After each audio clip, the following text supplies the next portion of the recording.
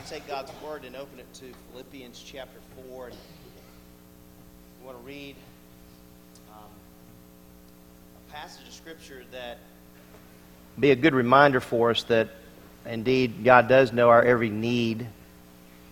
And it's to Him that we give glory. And I think sometimes, probably in this culture, especially, there may be a confusion between needs and wants. And so I think this is a good reminder for us that God does indeed provide all we need. And so I'm going to ask you to stand as we read Philippians chapter 4, verses 10 through 19. 10 through 20. The Apostle Paul is writing, he says, "But I rejoiced in the Lord greatly." That's great the way he kind of focuses right from the beginning that rejoicing, the joy is in Him. It's who we have joy in. That now at last you have revived your concern for me. Indeed, you were concerned, but you lacked opportunity. Not that I speak from want, for I have learned to be content.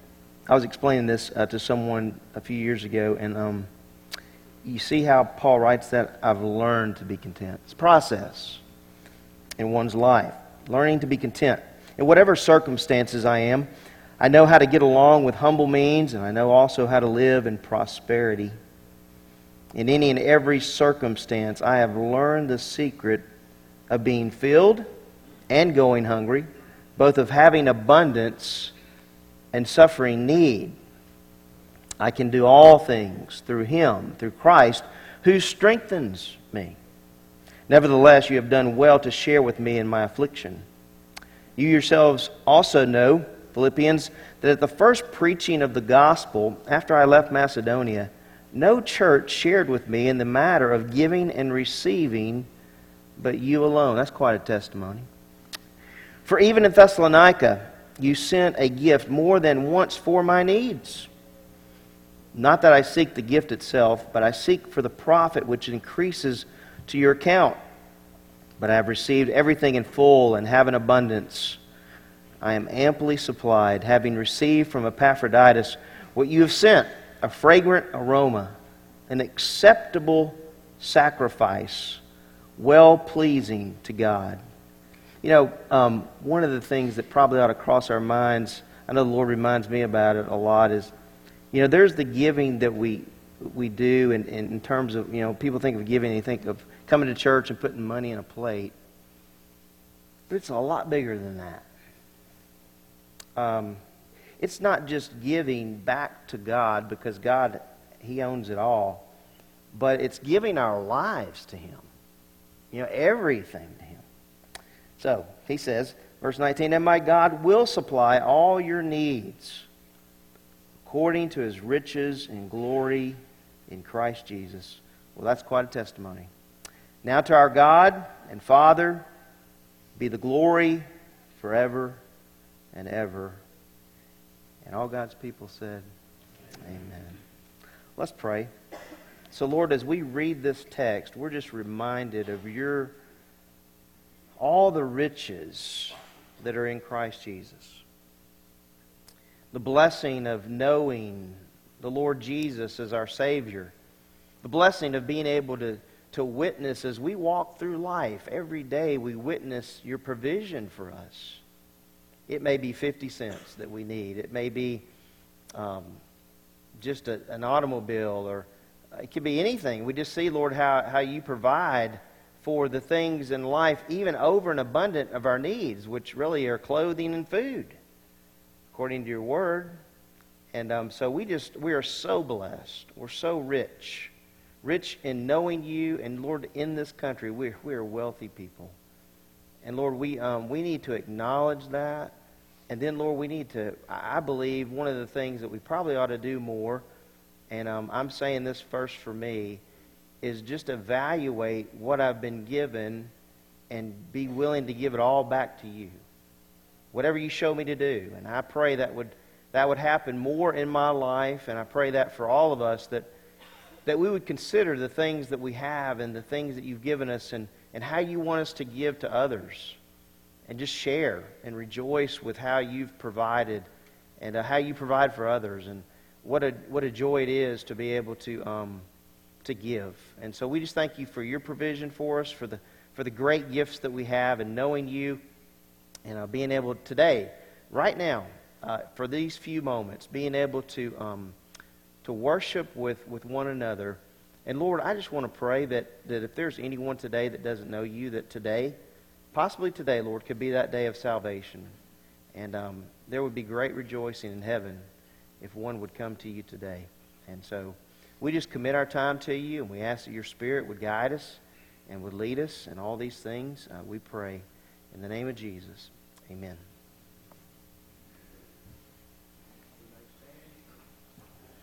Let's worship the Lord today. And let's give Him the glory and the honor that's due Him, because He is glorious and He's worthy to be praised. Let's sing this together.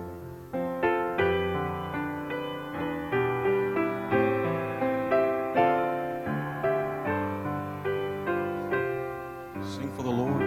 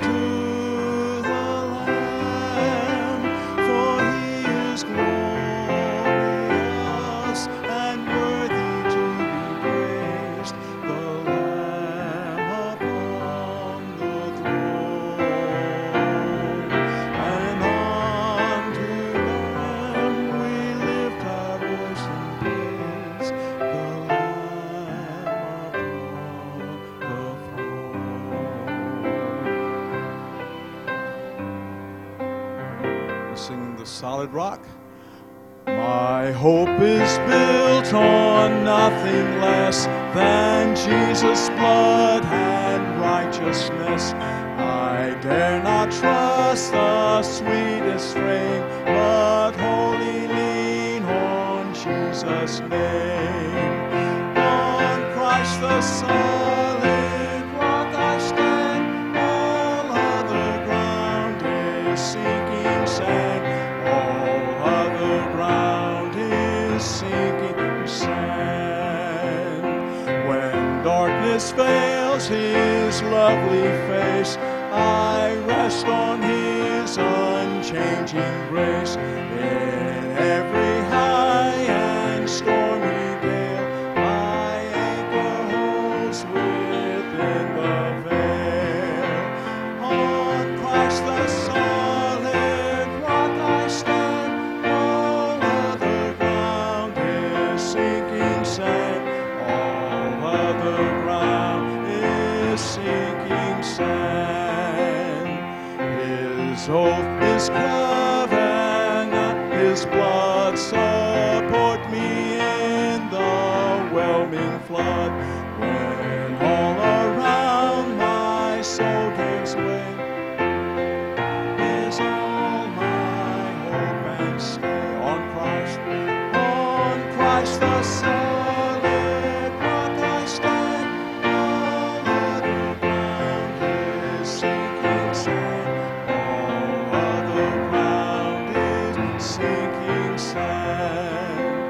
When He shall come with trumpet sound, oh, may I then in Him be found,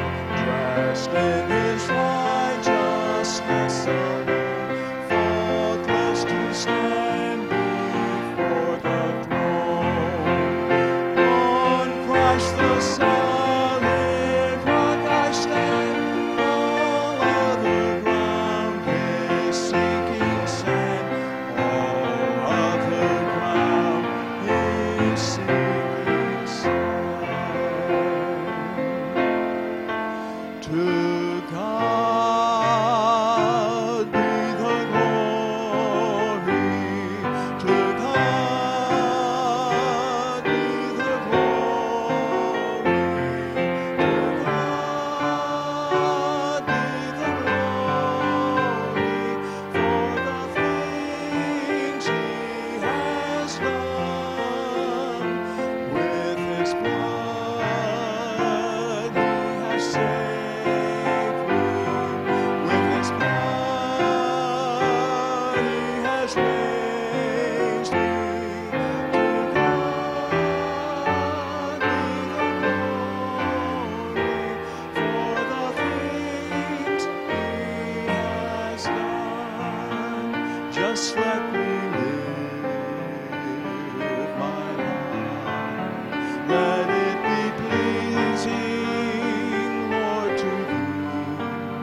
And should I gain any praise, let it go to Calvary. With His blood He has saved me. With His power He has raised me. To God be the glory for the things He has done. We sing because the Lord is our salvation. The Lord is our salvation. His grace has reached to us, and He has saved us. So we come to worship Him this morning.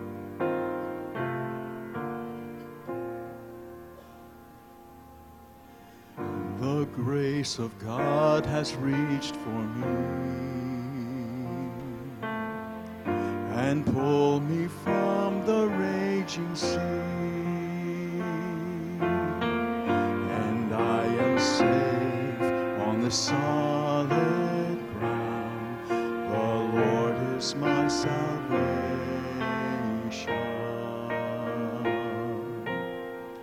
I will not fear when darkness falls.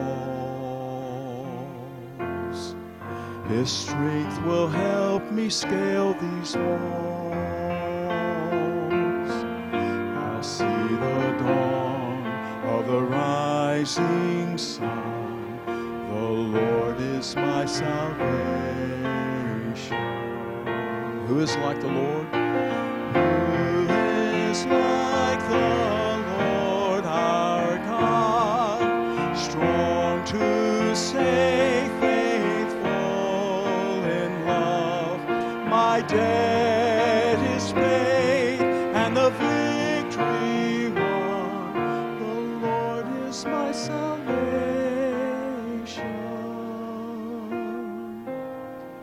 My hope is hidden in the Lord.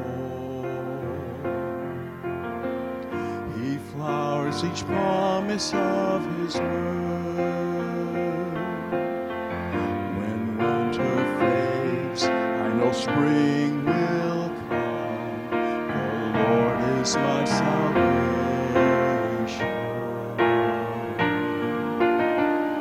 In times of waiting, times of need, when I know loss, when I am weak, I know His grace will renew these days. The Lord is my salvation. Who is like Him? Who is like the Lord our God, strong to save, faithful in love. My debt is paid and the victory won. The Lord is my salvation.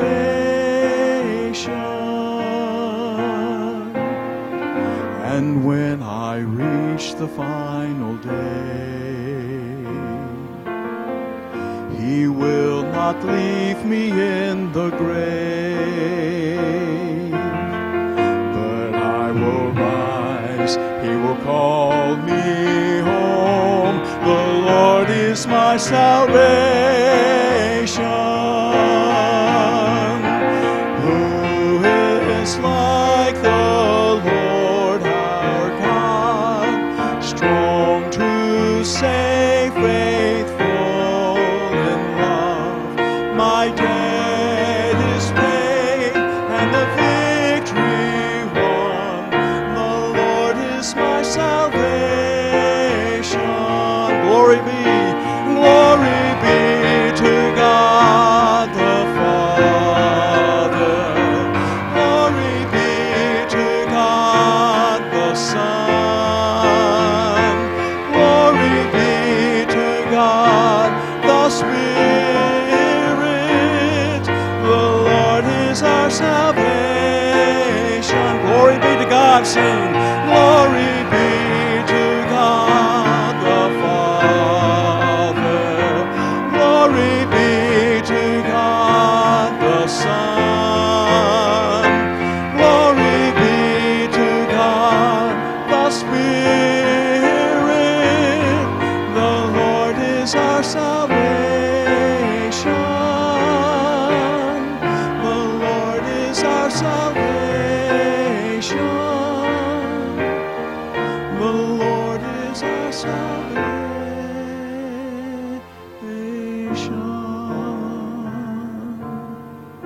The Lord is our salvation. You may be seated. He is our salvation. He is the great and mighty God, the God of all the universe, the God who created everything. You look in the sky, and as large as that looks, He's even bigger. He's even more powerful. He's a great and He's a mighty God.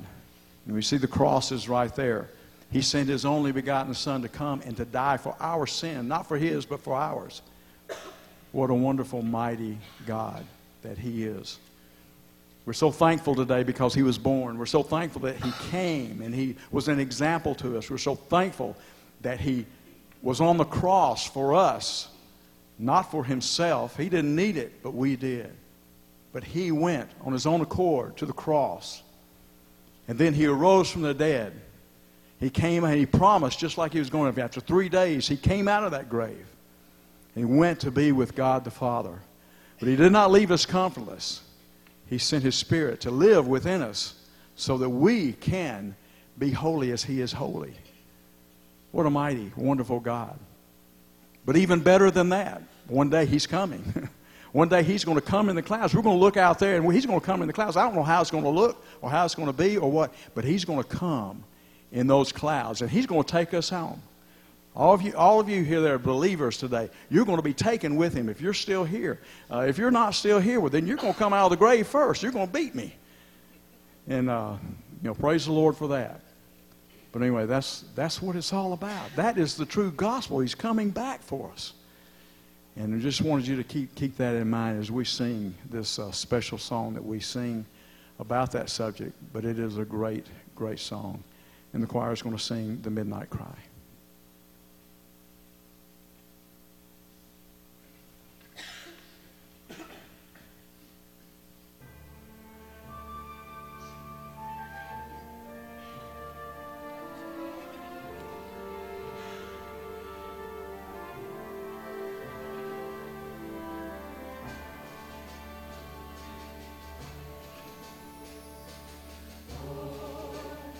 We wait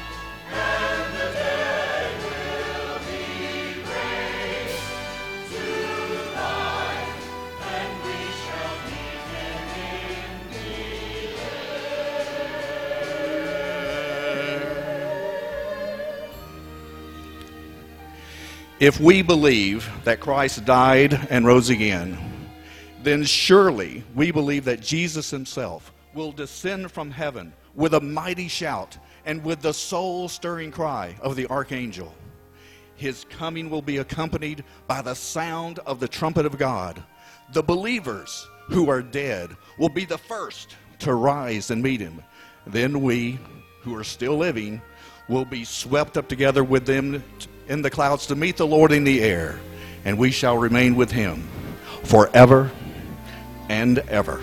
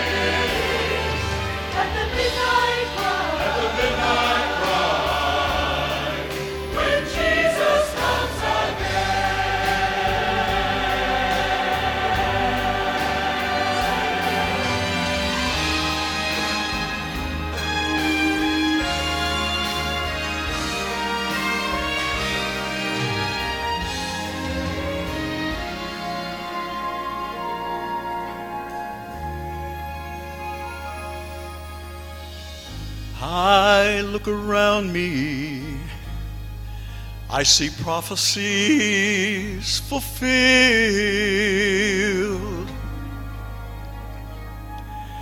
and the signs of the times, they're appearing everywhere.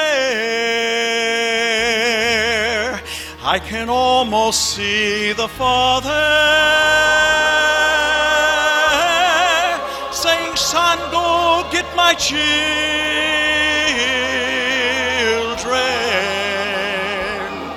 And at the midnight cry, the bride in Christ will rise.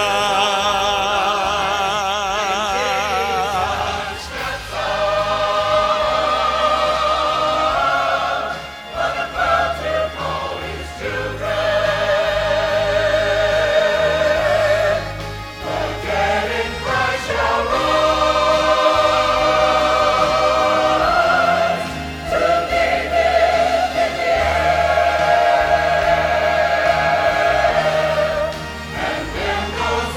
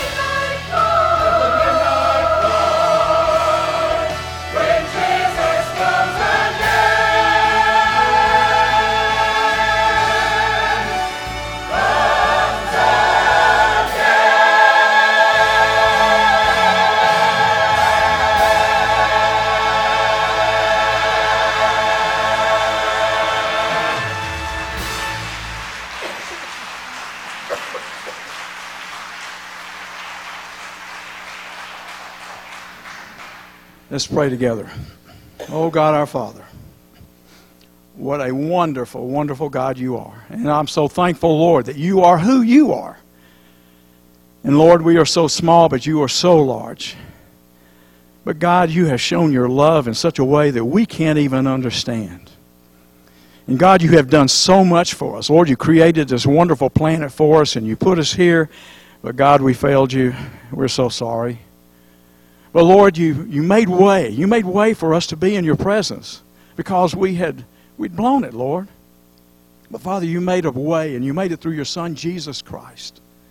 And, oh, God, we're so thankful that you did because, Lord, we know that there was nothing we could do to be able to get into your presence because of our sin. But, Lord, you willingly sent your only Son, the most prized possession that you had, Lord. You sent him for us. And, God, we just praise you for that.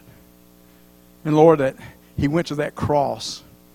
And every sin that I've committed, every sin that's in this room today and that's in this world today, Father, was on that cross with the Lord, with your Son. And, Father, it appeared that you had forsaken him because you had to turn your back on that sin. But, oh, God, but he forgave us. And, Lord, he cleansed us with his own precious blood. And, Father, oh, God, how can we thank you? Because Lord, he wasn't left right there. You didn't leave him in the grave, Father. You let him come out of that grave, and you let him to be with you and to show us that we, too, can have eternal life. And, Father, as we live here, and we know now, Lord, that he didn't just leave us here just to fumble around and deal with our sin, Father. We know that one day he's going to come. He's going to come in the clouds, Father, and he's going to come and he's going to take all of us who believe in you and who love you. And Lord, we want to worship you. And, Father, yes, we do fall at times, God, but Lord, you're there. You rescue us and you pick us up, Lord, and you're going to lift us up into the air, and we're going to meet your Son in the air, Father, and you're going to take us home. And, oh, God, how can we say thanks for the things that you have done for us, Lord? Things so undeserved, yet you give to prove your love for us. The voices of a million angels could not express our gratitude. All that we are and all that we'll ever be, Lord, we owe it all to you. To God be the glory. Lord, thank you. Thank you, Lord, you're who you are, Lord, and thank you that we are here with you and that we worship you. Lord, we love you today. And, Father, I just ask you that you would just be with us. And, Lord, your Spirit would come down on us today, Father, and you would touch our lives. Teach us what we need to know, Father. I pray for Thad as he comes today and brings the word, Father, that what you have given him will touch in each and every one of our lives today. Thank you again for this time, and thank you for who you are. These things we pray in your Son, Jesus Christ. Amen.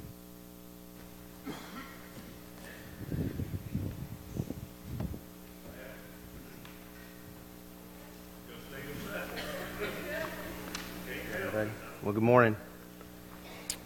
I wonder really how many in the church are looking forward to the coming of Christ. I mean, I guess I've thought of that a lot because I don't know that some in the church may be too attached to the world. You ever thought about that? That could happen. We use a phrase a lot that I wanted to kind of begin with. A phrase that you may have even used in reference speaking to your children, or maybe if you're a boss speaking to your employees. You ever heard the phrase, "That's not happening"? That's not happening.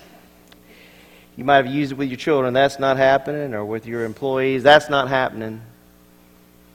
Well, you know, in 2 Peter 3, the scoffers are using that phrase. In essence, that's not happening. They're questioning the coming of Christ, and they're doing so, and I think that's continuing today. People questioning the coming of Christ. That's not happening. Well, I want to ask you a question. Do you believe it's happening? Are you good with the coming of Christ? I think it's something to think about. I think it's something to think about beyond just the half hour, 40 minutes that we're in this room today, because I can tell you the majority of the culture is not thinking about the coming of Christ. It's not even on their radar. It's interesting to me that the scoffers, it was on their radar. And I believe it was on their radar for several reasons, but one for sure, they just live ungodly, according to the text, following after their own lust. And that was a continual following after passions, one right after another. And man, we live in a culture like that, where people are following, the ungodly are following their passions, one right after another, after another, after another. And in this text, we're going to see as Peter goes on in his argument, he's going to say, hey, look, believer, since you know these things are going to be this way, right? You know he's coming. What sort of people ought you to be? That's a pretty penetrating question. We have talked about this text from the perspective in chapter 3 of Peter being a shepherd. And as a shepherd, he is concerned about his sheep. He's concerned that they know the truth. And we saw, first of all, that he loved his sheep and that he had a desire to stir them up, to wake them up, because sheep can fall asleep. And I think that applies so aptly to the church today that even some might be asleep at the wheel in the church. And then we talked about last week a little bit about the warning aspect, that he warns his sheep. He loves them so much he warns them. But also we said he provides an example, which we're going to get to that today. But we kind of left right off in the middle of that warning aspect, that he's warning these believers that, hey, look, they're scoffers. And there are people out there saying, hey, look, where's the promise of his coming? In other words, hey, he's not here, and he's not going to be here. And so we sang this morning in that last song, we believe he's coming. Right? And we believe not only in the rapture of the church, but we believe that he's coming to earth physically to rule and to reign for 1,000 years. We believe that. That's what we teach. That's what really the Bible teaches. I just wanted to kind of remind you this morning of this chart. We will refer to it at the end as well. But I kind of want you to understand where we're going here, where Peter is taking these guys. As you can see up there, you have the rapture of the church, and I've put some text there for you to consider. And that's the taking away of the church, right? And only the church. The dead in Christ shall rise first. And that phrase, in Christ, is specifically referring to the church, those who are in Christ. And then those who are alive and remain, meaning the church. So you have the coming of the Lord for the church. And I think there's some confusion that reigns out there, even in the church, between the rapture and the second coming. And we need to keep them separate because the Word keeps them separate. Subsequent to the rapture, you have the day of the Lord. And the day of the Lord encompasses this entire time. And there's a whole lot of judgment that takes place. Here on earth, you have a period in the last 3.5 years known as the wrath of the Lord. And there's a lot of judgment that takes place during this time. And then you have the coming of the Lord to earth. Well, did you know there's judgment at that time as well? Right? When he comes, there's judgment. The Bible tells us in Revelation 19, when he comes, there's going to be a feast. And the feast is on the ungodly. He tells the birds, get ready to eat the flesh of kings and commanders. That doesn't sound real good, does it? Right? But then you have a period of time known as the millennial reign of Christ for 1,000 years. But at the end of that 1,000-year period of time is where Peter, I believe, is concentrating his attention in terms of the finality as it relates to the present heavens and earth before you have eternity. And he's also underscoring this issue of judgment for the unbeliever. I mean, if you're sitting here and you're thinking, well, I'm going to get a pass, you're not. But guess what? No one gets a pass. No one. The Bible says all will stand before the Lord. And John tells us in John chapter 5 that Christ is the judge. He's the one that will judge. He will judge the believer at the Bema seat. As you can see the judgment seat of Christ there in the chart. but he's also going to judge the unbeliever. And in this passage of Scripture, Peter's getting to that. He's going to prove the argument that, hey, look, Christ is coming. And so I want to get into this a little bit more this morning. We're right in the middle of a point. And we said last week, if you notice verse 3, look what Peter writes. And he's talking from their position. He's saying, know this first of all, that in the last days mockers will come with their mocking, following after their own lust, and saying. So here's the scoffing. This is where the scoffing or the ridicule comes. It comes in the form of a question. Where is the promise of His coming? We kind of looked at that a little bit last week together. And then he says, for ever since, and this is their foundation of their argument, right? That, hey, Christ isn't coming. For ever since the fathers, and this refers at least to the Old Testament prophets, at least that. As you go into the text, if you look back up in verse 2, he refers to the holy prophets. So he's at least referring to the prophets, if not before. He says, for ever since the prophets fell asleep, the fathers fell asleep, all continues just as it was from the beginning of creation. And so they base their argument on a technical term that's called uniformitarianism. Say that 10 times fast, right? And uniformitarianism is a big, long word, but it means this. It says that things that continue today are the things that have always been, and therefore they will always be. Right? That sounds good for the evolutionist, right? The things that have always been will always be. In other words, there is no interruption from God. There's no divine interruption. There's no evidence that there's been any divine interruption or intervention. And Peter's going to argue that there has been in the following verses. John Piper, in talking about this position of uniformitarianism, says this: this is an amazingly modern argument for rejecting the supernatural coming of Jesus Christ. Uniformity simply says the laws of nature are constant and unchanging. The sun has come up and gone down. The seasons have followed each other. This is a hard phrase for me to read. The tides have risen. I got good news for you. And fallen, right? Amen. The tides have risen and fallen for thousands of years. Therefore, we must expect this constancy for the future. And any thought that the sky might be rolled up like a scroll and the earth purged with global fiery judgment by the return of Christ is unimaginable and unwarranted. And we say to that, well, it's not our word. It's God's word. It's what God has said. God certainly has intervened and will intervene. Now, if you're one of the scoffers, I mean, you're standing on this position, right? Hey, He's not coming. And because He's not coming, there's going to be no judgment. I can behave like I want to behave. No fear. And do you know what these scoffers do? They push out God. They push out sin. So ultimately then they push out what? Accountability. And they push out judgment. And they say, well, listen, those are some Christian wackos, right? They think that God created. And they think there was this flood. And they believe that because of those things that one day there's going to be this accountability for all people.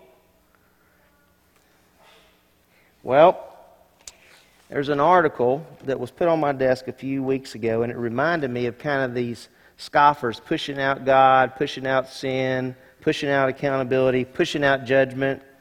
I mean, right? Who likes to be judged? If you can just get rid of that, you're good, right? Well, there's a church known as Church of the Wild. You guys ever read that article in the Birmingham News? Nobody gets a paper anymore. In the Birmingham News in August, there was an article about the Church of the Wild. Remember show and tell when you were a kid? Church of the Wild. I want to read to you about this church, and I want you to specifically listen to the last part because it reminded me of kind of what these scoffers do. Well, the church, which meets once a month in parks across the District of Columbia, Maryland, and Virginia, draws around 50 congregants. Services presided over by the Reverend Sarah Anders typically run an hour. and a half. Worshippers drum, sing, and listen to recitations of poetry in an effort to connect with nature and fulfill the church's stated goal, which is this. And I still don't understand this. Honoring the mutual indwellings of the divine with the earth and all of its beings. Okay. Anders doesn't deliver a sermon. Instead, attendees wander through their surroundings in total silence for about a half an hour. We don't say the G-O-D word a lot. Well, hey, that's right. Why would you? Because if you say the G-O-D word a lot, there's a lot of accountability there. And he is way up here and you're way down here. Anders said the emphasis is on God as a universal force. Our mission is to help people come more and more into their spirits and their hearts. If anybody can translate any of this for me afterwards, I'd really appreciate it. Anders established the church in partnership with Beth Norcross, founding director of the Center for Spirituality in Nature, and an adjunct faculty member at Wesley Theological Seminary in the district. Church of the Wild met for the first time in April. Anders describes her congregation as a non-denominational, now listen to this, a non-denominational Christian church. But she draws on all aspects of religions. For example, services sometimes might include readings from Jewish text. She and Norcross welcome agnostics. They say they hope the non-traditional atmosphere will allow them to better explore their faith and perhaps discover God. Anders was ordained in the United Church of Christ, a liberal mainline Protestant denomination, and preached for a period of time at Rockville United Church in Maryland. She quit that job last year. Church of the Wild doesn't pay her or anyone a salary, so she earns a living by giving guest sermons and leading religious workshops. Now here's the part I wanted you to get. Anders said she left Rockville United because she couldn't bear tripping over typical church language 1 minute longer. Which, here it is, the typical church language. God as a He. People as sinners. She said, I couldn't sit and hear it anymore. Well, you don't have to sit and hear it anymore. You can leave and create your own reality. And do that for 50 other people who meet with you. And they continue to increase and they continue to grow. Why? Because listen, if I can eliminate God and eliminate judgment, that sounds really good. It kind of sounds like what Peter's saying about these scoffers back up in verse 3 at the end. Following after their own lust. Hey, listen, if I can live like I want to live and there's this, hey, no accountability, no fear of that, no fear of standing before God, well, that's what Peter says these guys are doing. They stand on this position known as uniformitarianism, and at the end of that argument is, God's not going to intervene. Well, what does Peter do? You know what Peter does? He argues for the fact that God has already intervened. All right, and so we're going to see that. Out on in your blank there, I didn't give you everything on PowerPoint today. Out to the right of the responding to the ridiculers, if you'll just put in that blank the word. That's how we respond, and that's how Peter responds to ridiculers. We respond to ridiculers by going to the Word of God. I want you to take your Bibles and go with me to 2 Timothy. I think Paul here sets forth a good example of how we are to respond to those who have differing views from us. Right? I mean, you may be in your workplace, right, or in school, and you're going to run into people who absolutely think you're a lunatic if you stand on the gospel of Christ. Right? And if you think or believe that Christ is coming. Well, I believe Peter sets an example for his audience. And it's interesting that Paul has that same thing in mind in chapter 2 of 2 Timothy. If you look in verse 22, this is what Paul says. He says, now flee from youthful lust and pursue righteousness. That's a good thing. Faith, love, and peace with those who call on the Lord from a pure heart. Notice what he says, verse 23. But refuse foolish and ignorant speculations, knowing that they produce quarrels. And then notice verse 24. The Lord's bondservant must not be quarrelsome, but be kind to all, able to do what? Teach. Patient when wronged, with gentleness correcting those who are in opposition. So if I have somebody sitting across from me in opposition, let's say I have a congregant from the Church of the Wild, I mean, listen, I'm not going to take my Bible and beat them over the head with it. But I'm going to lovingly open up God's Word and say, this is what God says. See, I think a lot of times when we come into arguments with people, whether it's about the authority of Scripture, the virgin birth of Christ, the gospel of Christ, I think there's this tendency to want to argue from our own vantage point, our own wisdom. Might I suggest that we just take God's Word and open it? Might I suggest that we just take people and say, this is what God says, right? And that's exactly what Peter does in this passage in 2 Timothy. He's going to show from argument and from history through Scripture, he's going to show that God has intervened. He's already intervened twice and more than that, but he gives two examples. And we see that in verse 5. Look at verse 5. First of all, he cites the example of creation. He says, verse 5 of 2 Peter chapter 3, for when they maintain this, it escapes their notice. Now, sometimes it's helpful if, when you're studying, you compare the different translations. In the New American Standard, it's not really strong enough, right? And it really doesn't reflect what the Greek says. So, really, the King James does. And that's why I gave that to you in your notes. Because this is how it reads in the original. For this they willingly are ignorant of, and then that continues. For this they are willingly ignorant of, that by the word of God, the spoken word of God, the heavens existed long ago. All right, heavens here referring to the expanse, or to the sky that was created on the second day. You can go back to Genesis 1 and read that. All right, he says, for when they maintain this, it escapes their notice, that by the word of God, the heavens existed long ago. All right? And the earth was formed out of water and by water. Well, that's a kind of a weird phrase, right? But when Peter uses that phrase, out of water and by water, he's referring to the land that appears from the water on the third day of creation.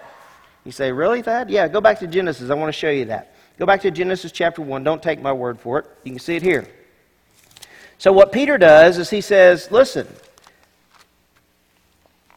they're going to say that things have always been the same and will always be the same. I'm here to tell you that God has stepped in. And he stepped in all the way back at creation. Notice chapter 1 of Genesis, and then verse 6. Then God said, let there be an expanse in the midst of the waters. By the way, that phrase, and God said, is used 9 times here. Then God said, let there be an expanse in the midst of the waters, and let it separate the waters from the waters. And God made the expanse and separated the waters which were below the expanse from the waters which were above the expanse. And it was so. And God called the expanse heaven. And there was evening and there was morning the second day. Notice verse 9. And then God said, let the waters below the heavens be gathered into one place, and let the dry land appear, and what? And it was so. And God called the dry land earth, and the gathering of the waters he called seas, and God saw that it was good. So right from the very beginning, you have, right as we have it in God's Word, God intervening at creation. God spoke, and it was. I like the way Henry Morris puts it, and I have that for you in your notes. Evolutionists willingly ignore God's testimony that the heavens and earth did not evolve by continuing natural processes, but we're called, look at this, we're called into existence by God's omnipotent Word. He created.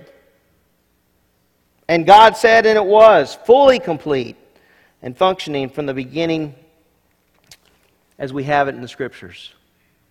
Guys, there's verse after verse after verse. But I want to remind you of God's creation. All right? Psalm 33. By the word of the Lord the heavens were made. This is the psalmist. And by the breath of his mouth all their host.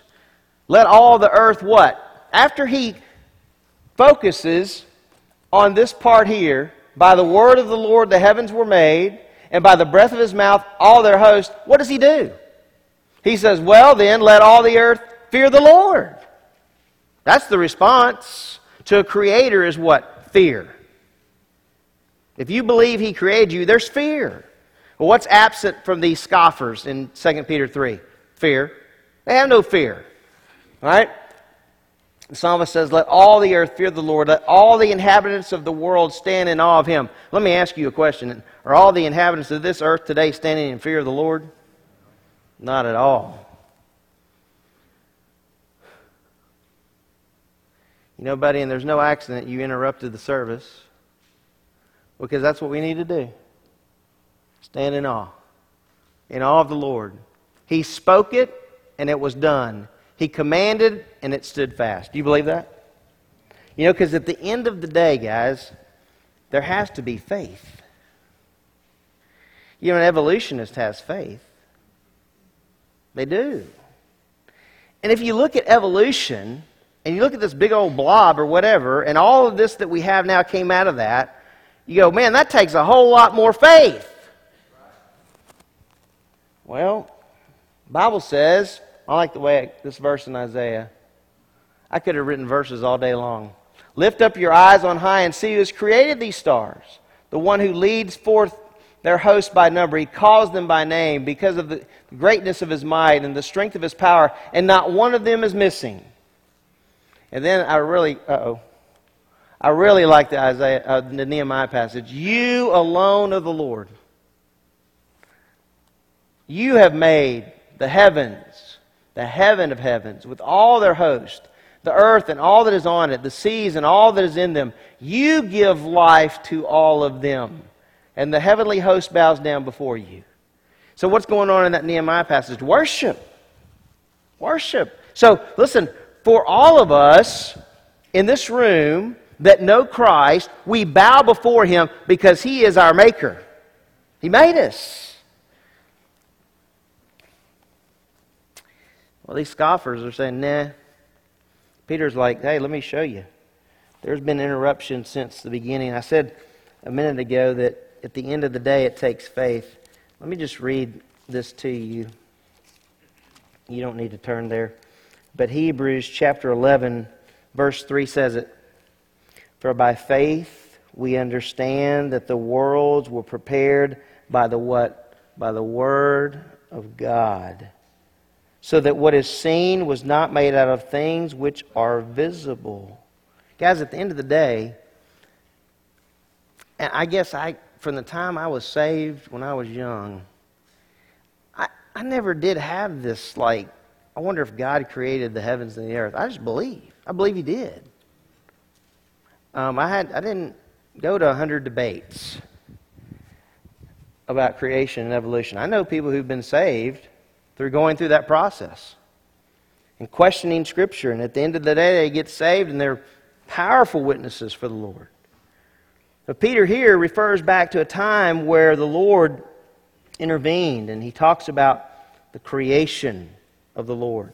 But it's interesting that he not only goes to the creation, but he also goes and refers back to the flood. Now this is an interesting little section. Look at verse 6. It says, through which the world at that time was destroyed, being flooded with water. Well, that's interesting. If you look at the phrase, through which, goes back to referring to water, right? through which the world at that time was destroyed, being flooded with water. You say, where'd the water come from? Well, I'm glad you asked that question. Yeah, the Bible tells us in Genesis what? There were waters above and waters where? Below. You know, I'm probably one of the ones guilty of thinking about the flood in terms of water above. And I haven't necessarily thought about it a whole lot until the last several years of water below. But when you read that, it's impressive. I think we think of the water above and we think it just rained for right all these days, and we're not thinking about the water below. But I think it's important because the Bible tells us that there were waters below. I want you to go back to Genesis, and I want to read something to you. Genesis chapter 7, but I want to read this quote from Wayne Barber on this particular text. It says, the world at that time was destroyed. You know what? The word world refers to an orderly arrangement. All right? In fact, did you know we get our English word cosmetics from that word? Yeah, I laughed too. You know what I immediately thought about was my grandma Blount. Because, cosmetics helps keep one's face in order, so to speak. It's true. And I remember when I was a little boy, I was probably 7 or 8 years old, my grandma Blount had this, I'm not even sure what they called it. It looked like a little desk, in my mind. A vanity, thank you. This little desk with a mirror on it. And she would sit in front of that little desk, and she had all these drawers and things she was doing with her face. I remember walking in there one day, and my grandma was always accessible. But she said, Dad, I need you to go out of here. I'm like, why, Grandma? She said, I'm putting on my face. Well, to a 7 or 8 year old little boy, that's kind of like, whoa, where are you getting all that, right? Sometime I have to tell you the story about me pulling her hair out. I literally thought I did, but it was a wig. I guess I just told you the story. But that's the picture of this word here. This word world, okay? It is an orderly arrangement. What Wayne Barber says in commenting on this verse, he says, most conservative biblical scholars believe that the world order at that time was substantially different than the world order after the flood. So you had before the flood and after the flood. Well, it's obvious that the world changed, right?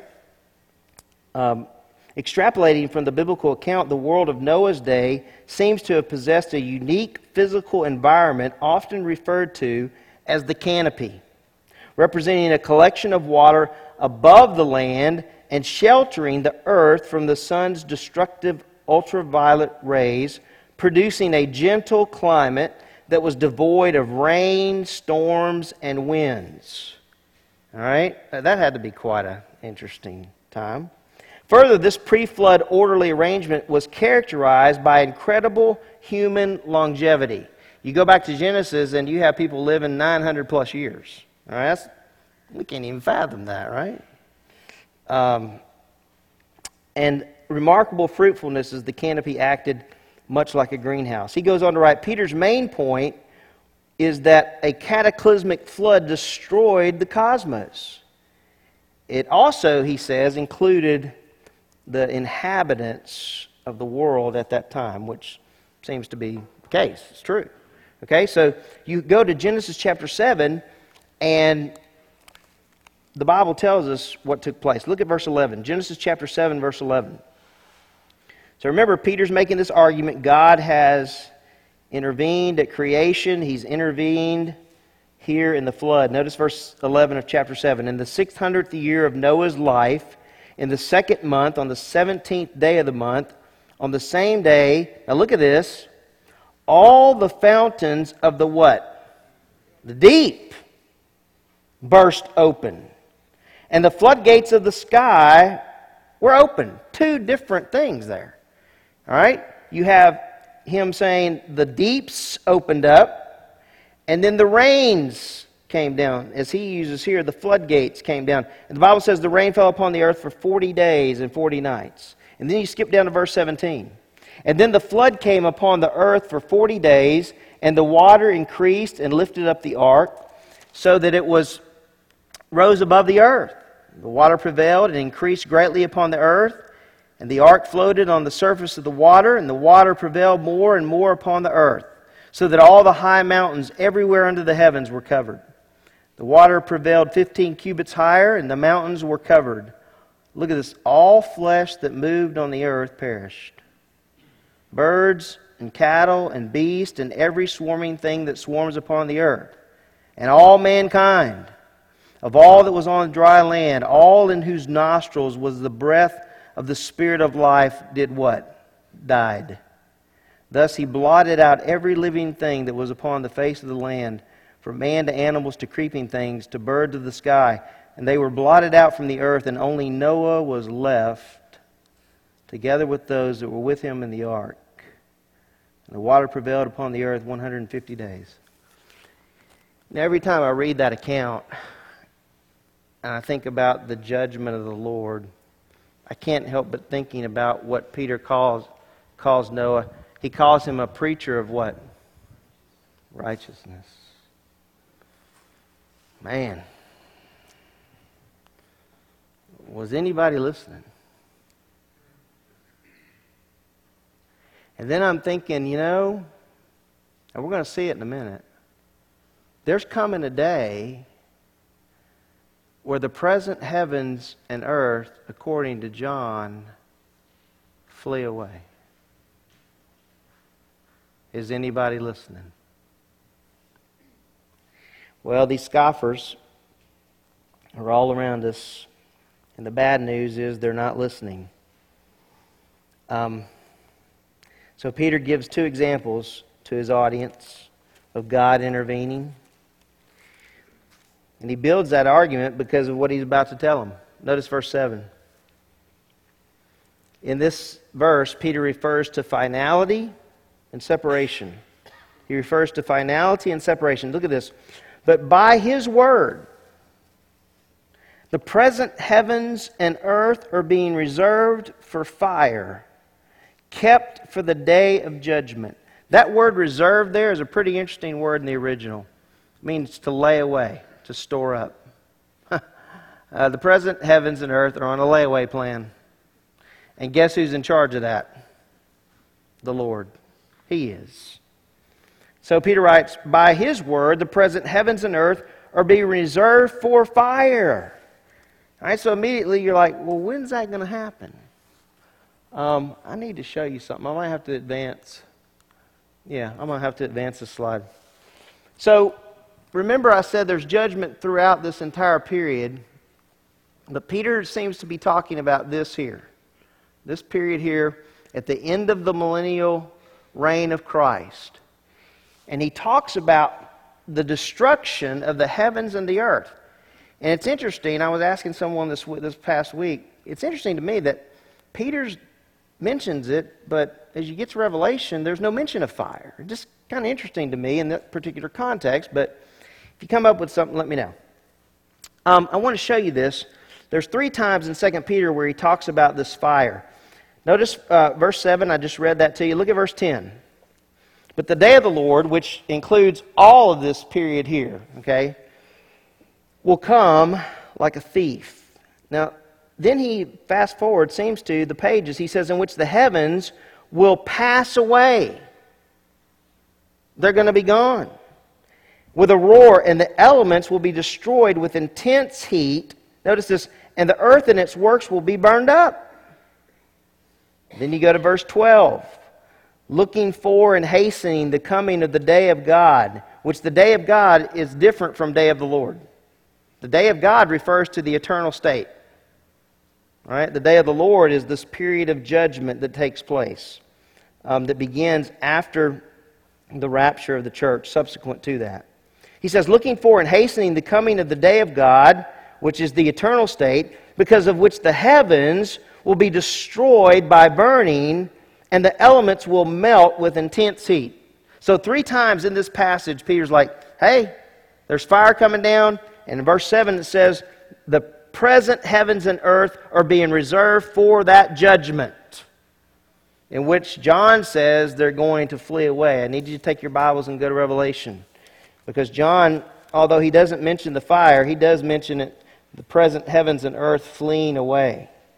So you have as we read Scripture, you have the pre-flood world, all right? You have the post-flood world, and then there's coming another world, as we're going to see next time together. There's another time where there's going to be new heavens and a new earth that he mentions. But in Revelation chapter 20, just to kind of give you some proof text here, at the end of the millennial kingdom, there's going to be a rebellion. All right, so that's right here. There's going to be a rebellion on earth against the Lord and against the saints.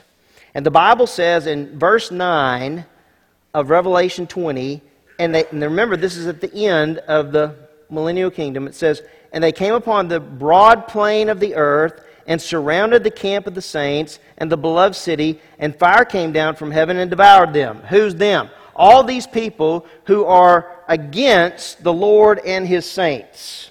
All right?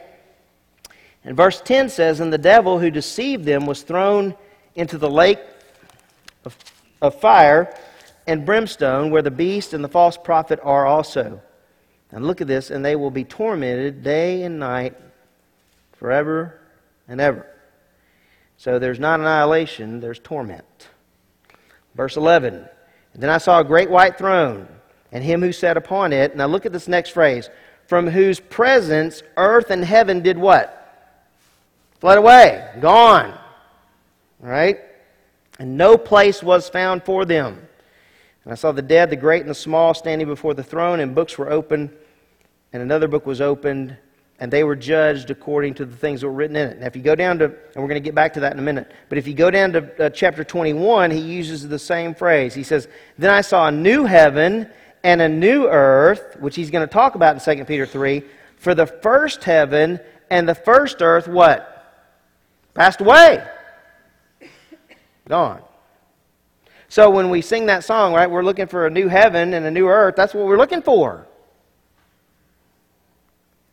And Peter is telling these believers, hey, listen, there is a judgment day coming for the current heavens and earth, just as there was in the day of Noah. You know, if you compare, you're like, whoa.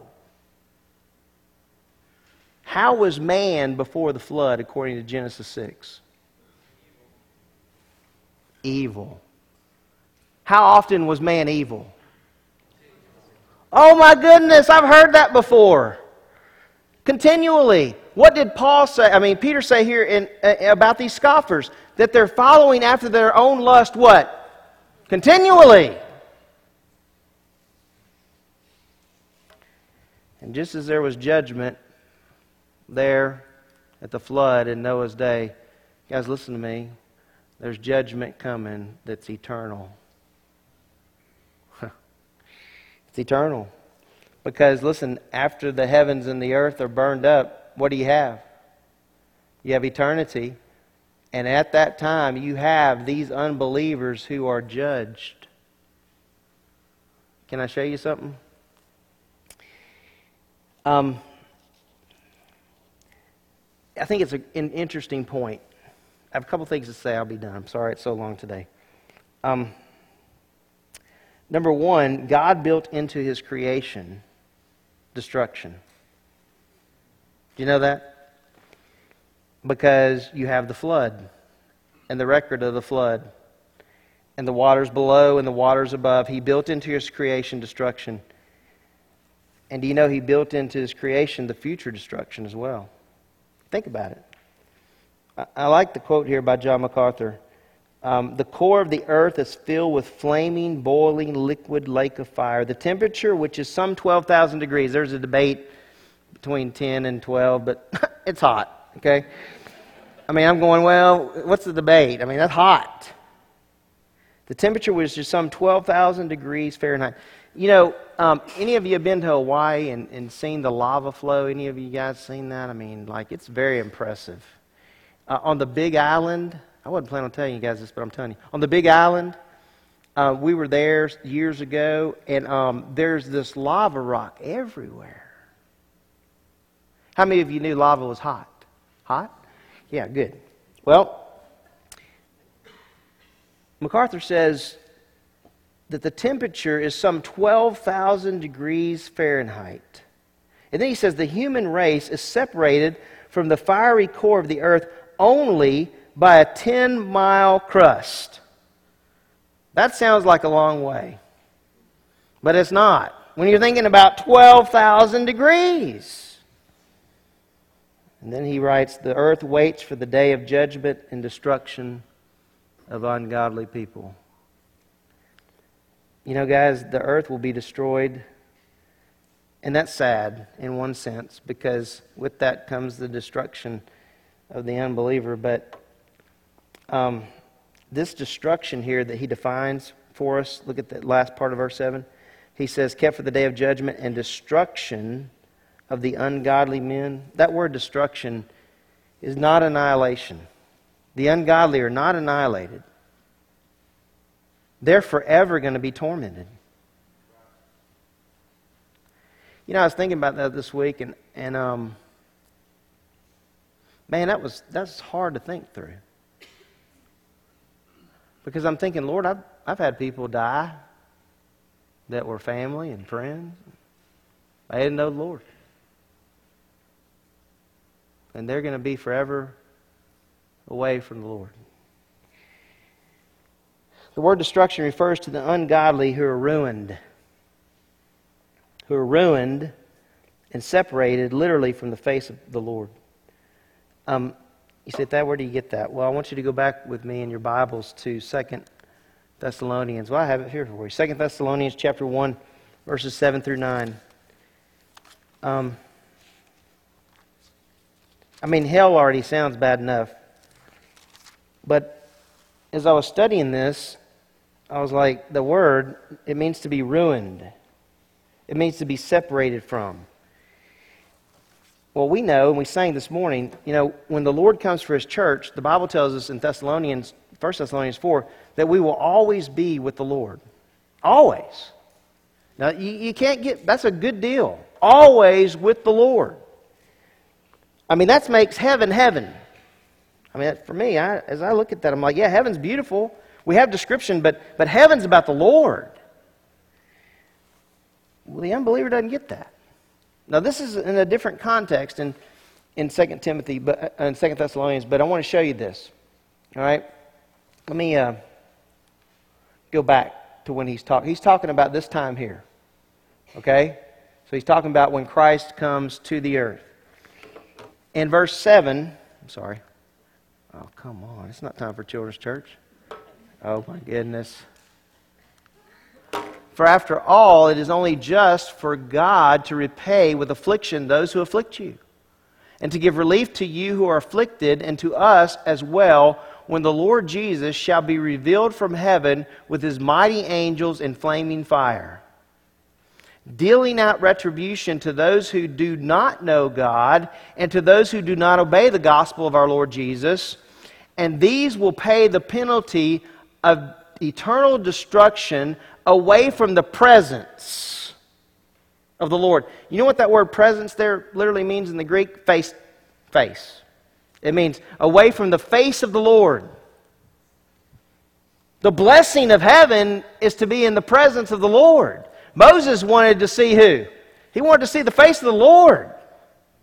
One day we are going to be face to face with our Lord. But the Bible says here in 2 Thessalonians chapter 1 that these guys will forever be away from the presence or the face of the Lord and from the glory of His power. And I understand omniscience.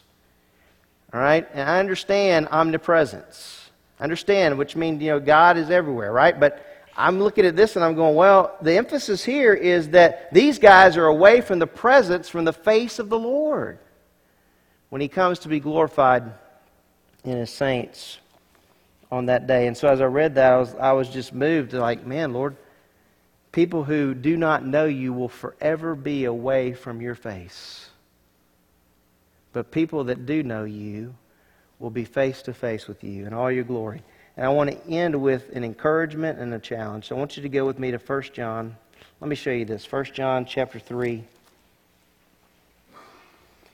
And this is for all of you who know the Lord.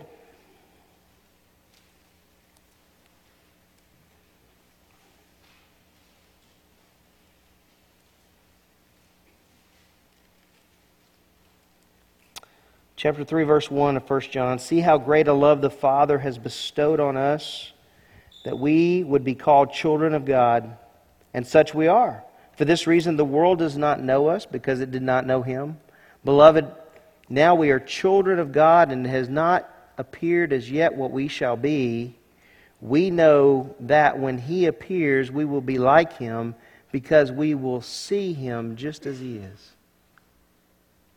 We will see Him just as He is.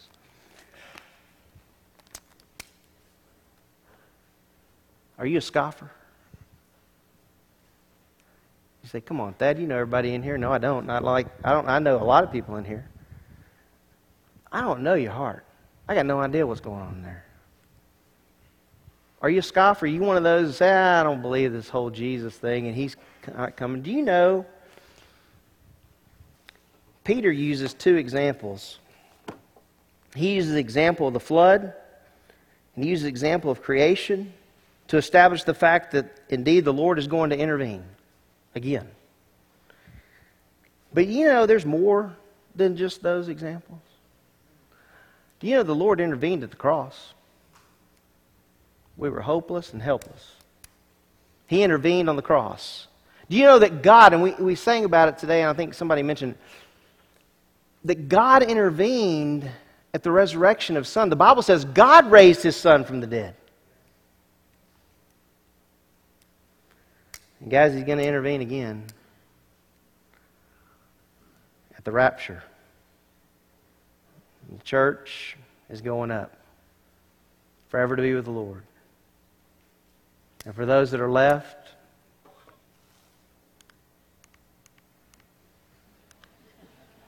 all right, I'm trying to learn how to work this thing. For those that are left, now if you want to read about that time of judgment, go to Revelation. It's not a pretty sight. And then the Bible says He's coming to the earth to rule and to reign. And at the end of that 1,000 years, there's going to be rebellion. The Bible says as the sands of the seashore, they'll come against the Lord. You know what's so wonderful about the battle of Armageddon and the battle at the end of the millennial reign of Christ? He doesn't need our help. He's got it covered. That's the kind of God we serve. From my perspective, it ought to create some fear in us. I think that's exactly what Peter's trying to strive for. And you're going to see it as he goes on and he writes. He's like, man, what kind of people ought we to be?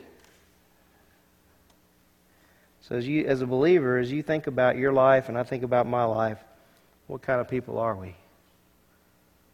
As believers, think about the opportunities that we have to witness. Because there are a lot of people out there that are lost. I want to close with a story. So last week, I gave the challenge at the end about, the Lord giving us opportunities to witness. I couldn't decide what I wanted to eat. Teresa and I were going to go home. We were going to go out. And I like Chinese food. I just like Chinese food. I was made to eat Chinese. I love Chinese food. So I was like, well, I'm going to go get... She said, well, you're going to go Chinese, aren't you? And I'm like, yeah, probably.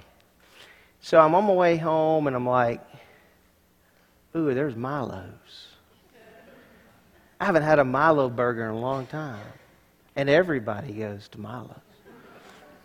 And so I went through Milo's, and I minded my own business, but I had my window rolled down, and there's this lady that's leaning across the rail, and she has a Coke, and she's drinking the Coke, but I noticed it's not a Milo's Coke. And she said, and I've got my order, and my mind is on eating my fries. I love the little fry salt. I'm ready to go, right? And she said, hey, sir, can you take me to the dollar store? I'm like, man, I just told these people at church, look for every opportunity. Here I am, man, Lord, you are already testing that. And I said, yes, I can. So she gets in the truck, and we're driving down to the dollar store there by the bank down there on Chalkville Mountain Road, and she's telling me her story of her life. She starts telling me the story of her life and her children, and she said, I believe my son was saved. He died a few years ago. She said he went to church. So I think he's with God. I said, so going to church means that you get to be with the Lord? She said, yeah, I don't know. She said, well, he was born again. And so through that conversation, the more confusing it got, I was like, Lord, I can clear this up for her. And it's not my wisdom, it's yours. Going to church doesn't save anybody. Not a soul. You must believe in the Lord Jesus Christ as your Savior. Period. Guys, we don't know, right? We had no idea when He's coming. But He's coming for His church. I hope you're ready. I hope you're ready. Let's pray together.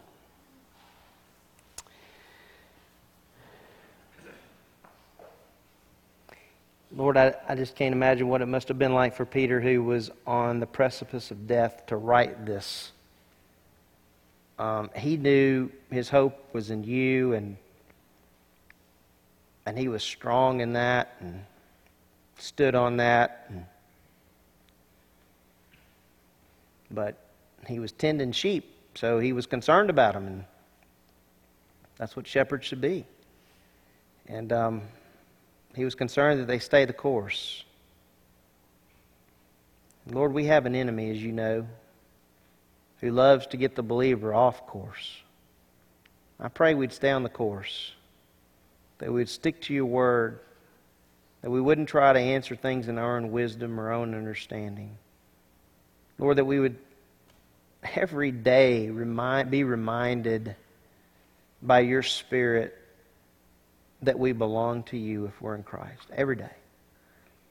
And what a privilege that is to be a believer, to be born again. It's a privilege. And Lord, as we come in contact with people, that we would be relying on your Spirit as we have opportunities to share about the gospel of Jesus Christ. The power of salvation. Lord, I know in studying this, what this has done for me is really made me think more about the people that are here. And there are so many people that are just lost and don't have a clue.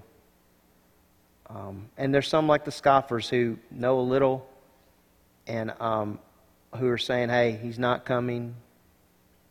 And I pray that we would stand on your word and that we would defend your truth and be aware of the enemy.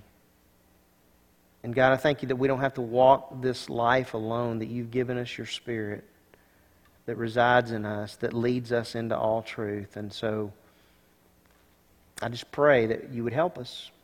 Help us to be dependent. Help us to be proclaimers of the gospel of Jesus Christ. And until you come, Lord, for your church, I pray that we would walk worthy of the call. And all these things I pray in the name of Christ. Amen. I had mentioned that being in the presence of God, that's what heaven's all about. So let's sing about that as we close today.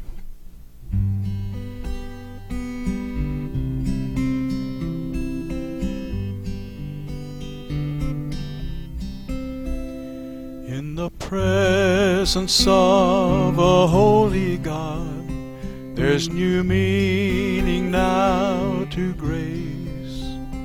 You took all my sin upon yourself.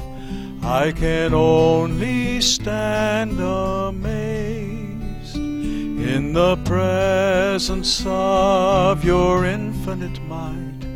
I'm so small and frail and weak. When I see your power and wisdom, Lord, I have no words left to speak, and I cry, holy, holy, holy God. How awesome is your name. Holy, holy, holy God. How majestic is your reign. And I am changed in the presence of a holy God.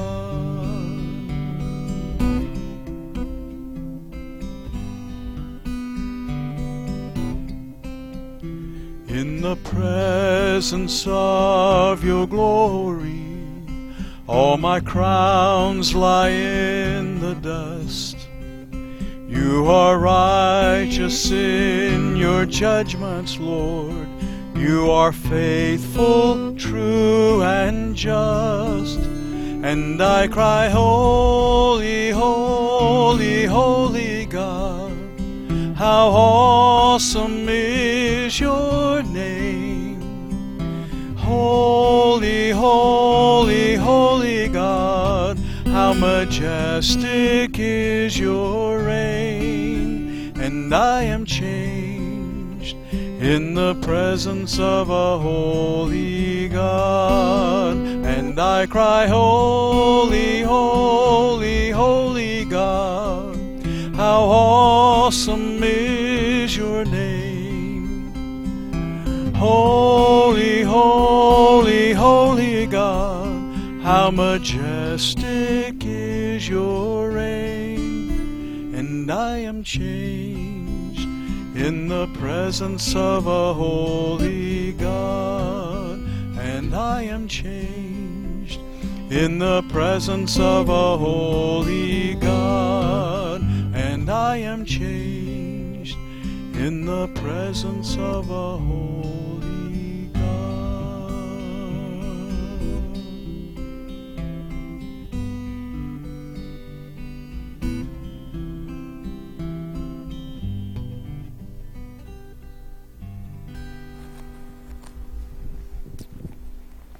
All right, stand up. Let's be dismissed in prayer again.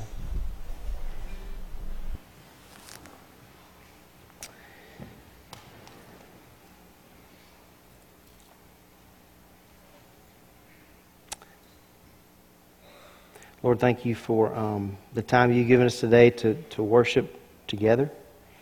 And I pray that we would take your word and hide it in our hearts, that we might not sin against you. In Jesus' name, amen. You're dismissed.